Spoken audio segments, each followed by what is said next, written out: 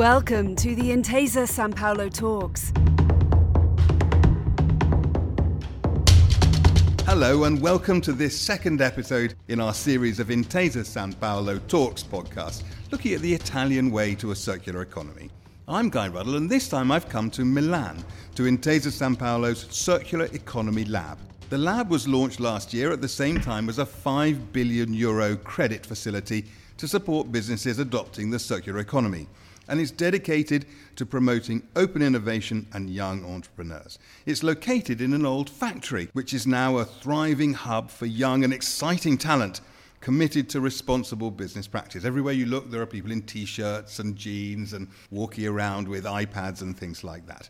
Later in the episode, I'll be talking to the boss of Fruttagel, an Italian food cooperative union, which is changing the way it thinks about packaging to reduce both waste and cost. And we'll be hearing from the Ellen MacArthur Foundation about how we can shift from linear to circular food production. But before all of that, I have with me in the Circular Economy Lab, Max Tellini, Global Head of the Circular Economy at Intesa Sanpaolo, and Stefano Martini, who's in charge of this lab. Stefano, Max, welcome. Thank you very much for inviting me here. Stefano, can I talk to you first about the lab? I mean, this is as I say, an extraordinary space. It's really exciting, everything. It doesn't feel like the sort of space that you would expect to find a bank in. Oh, yes, of course. It's quite unusual for a bank to be located in a place like this, and now hosts the Calipro Factory. That is a company that works in innovation and in develop the young entrepreneurship. And so with them, we are working in the open innovation field in order to support the companies that want to shift towards the circular economy. Oh, and again, you think about banks and laboratories, and I think I more think about science and things like that in a laboratory. So what are you actually doing here? Our target is to support and guide the Italian economic system to shift towards the circular economy. And Max, there's obviously an important area for you. You have the lab here. You have a global head of circular economy, you. So what's so important about this area for Intesa Sanpaolo? Basically, we are talking about how together, and this is why the lab has been set up, we are talking about how this transition could be accelerated. And this acceleration may well come from the open innovation approach in the ways where our customers can be engaged in an amazing conversation with emerging innovators, with ideas, with technological solutions that could provide solutions to some of the problems that the linear model is today demonstrating. But why is that the job of a bank? It's the job of the bank because those customers do need support. And more than support, which is not only the financial one, they need to be understood. What they care is about finding people that do understand what is the transition is about, what the obstacles are, and some finance is being cited as one of the obstacles to this transition. Yeah, and I said earlier that we were in the Calipro factory and that it was all very trendy and lots of people, young people in T-shirts and jeans who haven't shaved for weeks and are walking around with phones instead of computers and the like. But it goes beyond that, doesn't it? It goes to the real economy. It goes to companies that are manufacturing and making things and actual stuff you can touch and feel. One of those areas is food. Stefano, when you're thinking about the food sector, do you think sort of differently about it to the way you think about other areas of the circular economy? Thinking about the food sector, I think we have to change completely the way we produce and we consume the food. In fact, with the Ellen MacArthur Foundation and with the other partners, we found the opportunity to redesign the food sector, a system that improve instead of degrade the soil, a system that is designed like a carbon sink and not a carbon source, in order to be more able to keep the biodiversity and then in order to be more inclusive. So I think it's time to get real and get our hands dirty and talk to a company that's actually doing this stuff in the food sector. Fruttagel is a food cooperative union, which, Max, you've been talking to Fruttagel yourself, haven't you? Exactly. So they're thinking hard about how to reduce waste, how to become more circular, and at the same time, reduce cost. I spoke to their CEO, their chief executive, Stanislao Fabbrino, and I asked him what was motivating the company to do all this work. For Fruttagel is a question of identity. Fruttagel, since 2006, is releasing a sustainability report, and since its foundation is committed to sharing value, not only for the shareholder, but also for the stakeholder of the company. And the environment is one of the fundamental stakeholders for Fruttagel. What are you specifically doing in terms of the circular economy? We report all our activity on the sustainability report that we made every year. And we do several things think about circular economy. All these activities are concrete and measurable. For example, enhancement and waste recovery and byproduct, particularly packaging more and more sustainable. For example, in 2018, we launched a film package from frozen product totally compostable and increase the energy efficiency of our processes. Can you explain what you've done in terms of cutting out plastic straws? We are working with our partner, especially Tetra Pak, in order to replace and to remove the plastic straw on all single portion bricks. The main goal is to replace it with a paper straw on all product with a children target.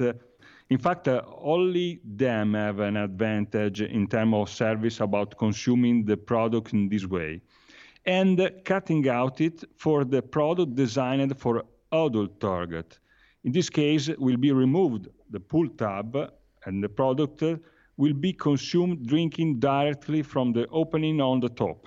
The priority is to persuade consumers and customers that the straw is not essential. How hard, though, do you think to convince people to move in that direction? Because as you say, you need the customer to come with you. Yeah, it's very difficult because it's a question of mentality.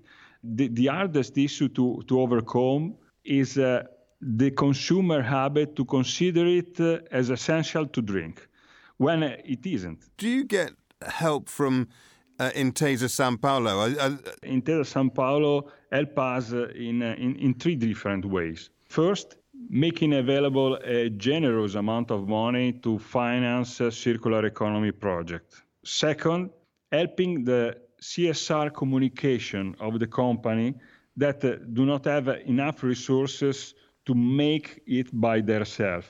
And third, creating opportunities to build a network of companies along the entire supply chain of agri-food businesses by encouraging the construction of sustainability projects. The Intesa Sanpaolo Talks. So that was Stanislao Fabbrino, the chief executive of Fruttagel. Max, Stefano, that sort of story, the Fruttagel story, is that a story that other Italian companies and food companies do you think can learn from? Absolutely. We do appreciate the need of this change because this is going to create the right demand and business environment for companies to be producive and to be conducive of this kind of new transition. And Stefano, it occurs to me that Fruttagel is an interesting example because we're talking about food, but also we're talking about packaging, with straws and things like that, which is another part. And it occurs to me that the whole thing is interlinked. You can't sort of separate out. Yes, exactly. As I said before, company must be open to collaborate with other players in different markets because we have to create a value chain that is cross-sector.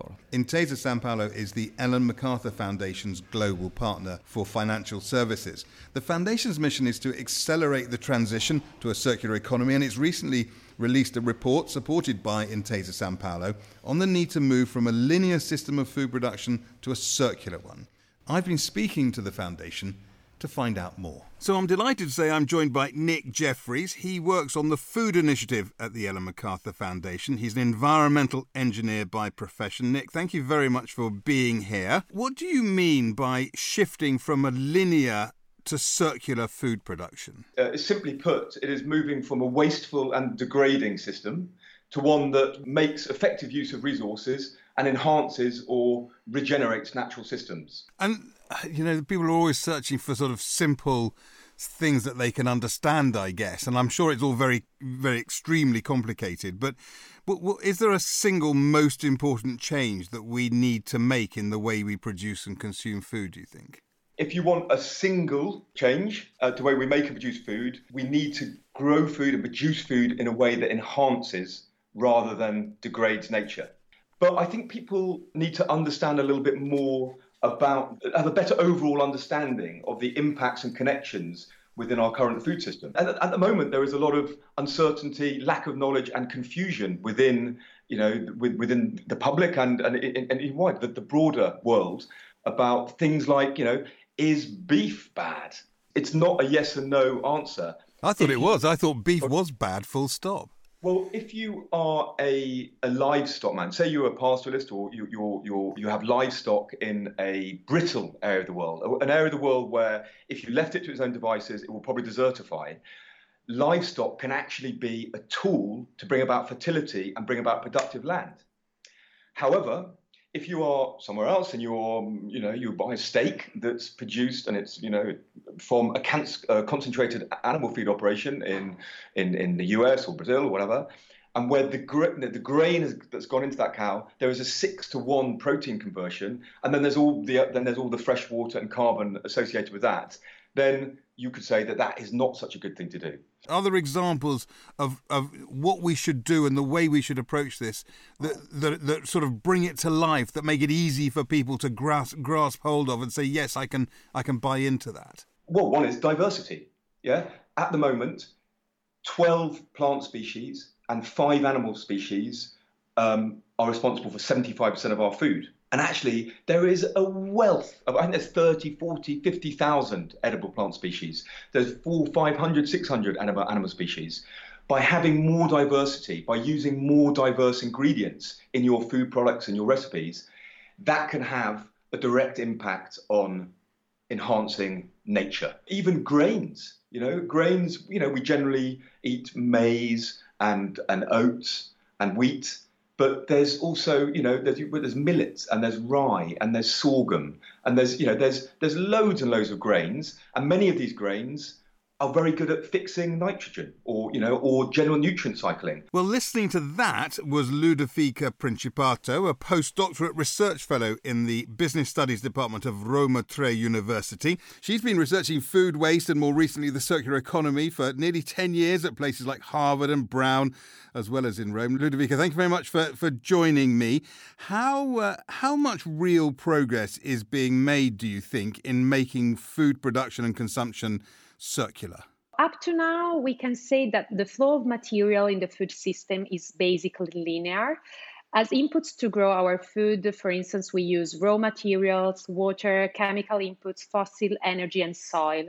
And just think that 50% of the planet's arable land and about 70% of fresh water demand is taken up by agriculture. You've been in this area for 10 years or so. Are there things that you've discovered that you think that are actually easy for us to do and that we should all be adopting straight away? Just think that 1.3 billion tons of food are wasted globally, and this amount could theoretically feed for 4 times the 850 million people that are suffering hunger. So first thing would be not to waste at all. Then another challenge, for instance, considering especially the food manufacturer, is the importance of facilitating the collaboration between supply chains of different sectors in order to reuse byproducts or secondary raw materials into other production. Just to make an example, there is an interesting case that is called, there is a company called Orange Fiber that creates sustainable fabrics from citrus juice byproducts that would otherwise be thrown away. In this case, we can really highlight an excellent partnership between food and fashion sectors. Thank you, Ludovica. Let's give the last word to Nick Jeffries then. Nick, these challenges do seem, the way you describe them, the way Ludovica talks about it, they seem enormous. I mean, how feasible is it to actually deliver this stuff? They are enormous challenges. We talk about the food system being the mother of all complex challenges. But I'm relatively optimistic. There is a real hunger in the farming community to sort of farm in a way. They realise they have responsibilities. They're not only commodity producers, they're also stewards of the land. Also, consumer preferences or citizen preferences are changing.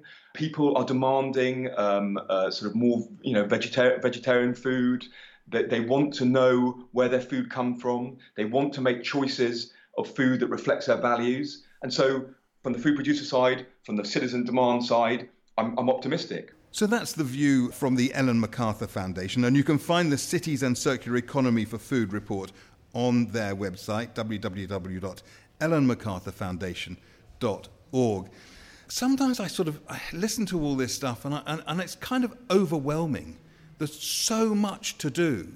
Do you ever get to the point where you just think, it's just too much? As Ellen says, basically waste is a problem of design. At the center of the circular economy, there is no reuse or recycling, which of course are crucial, but is the concept of redesign.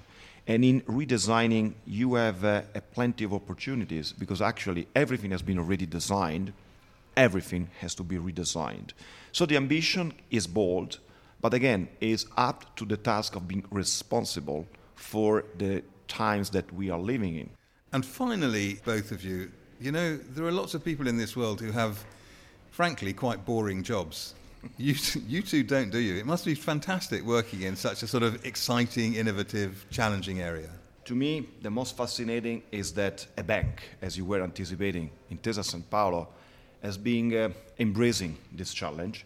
And I believe that the vision of our leadership has been an encouraging factor for other players in the industrial, also in the institutional and financial sectors, to lead the way. And so for us, the transition is a sort of standard corporate social responsibility, a sort of sustainability approach, which has been as a sort of watchdog. Here, we are trying to make it a truffle dog. We are trying to make sure that we are able to induce in our counterparts, being the customers, institutions, and so on, a common vision to transform the economic system where we are living in. Do you feel like a truffle dog, Stefano? A little bit. In any way, this is an exciting job, because innovation is always to learn something new in your job. And then the bank started some years ago using innovation as a key factor for the development. So it's really, really an exciting journey. Gentlemen, it's been fascinating. Thank you very much for having us here at the Circular Economy Lab. I think if you can probably hear in the background that as we've been talking, it's been getting busier and more people have been arriving, and there is this real sense of energy and excitement and news. It's not very a technical term, but new stuff going on, and it's great to have had the experience of being in this environment. Thank you both very much for being here. Thank you for your wisdom. That's it for this episode of the Intesa Sanpaolo Talks, the Italian way to a circular economy. If you've enjoyed it and want to hear more, then please subscribe to us using your usual podcast provider. Thank you very much for listening, and see you next time. Thanks for listening to the Intesa Sanpaolo Talks, the Italian way to a circular economy, presented by Guy Ruddle.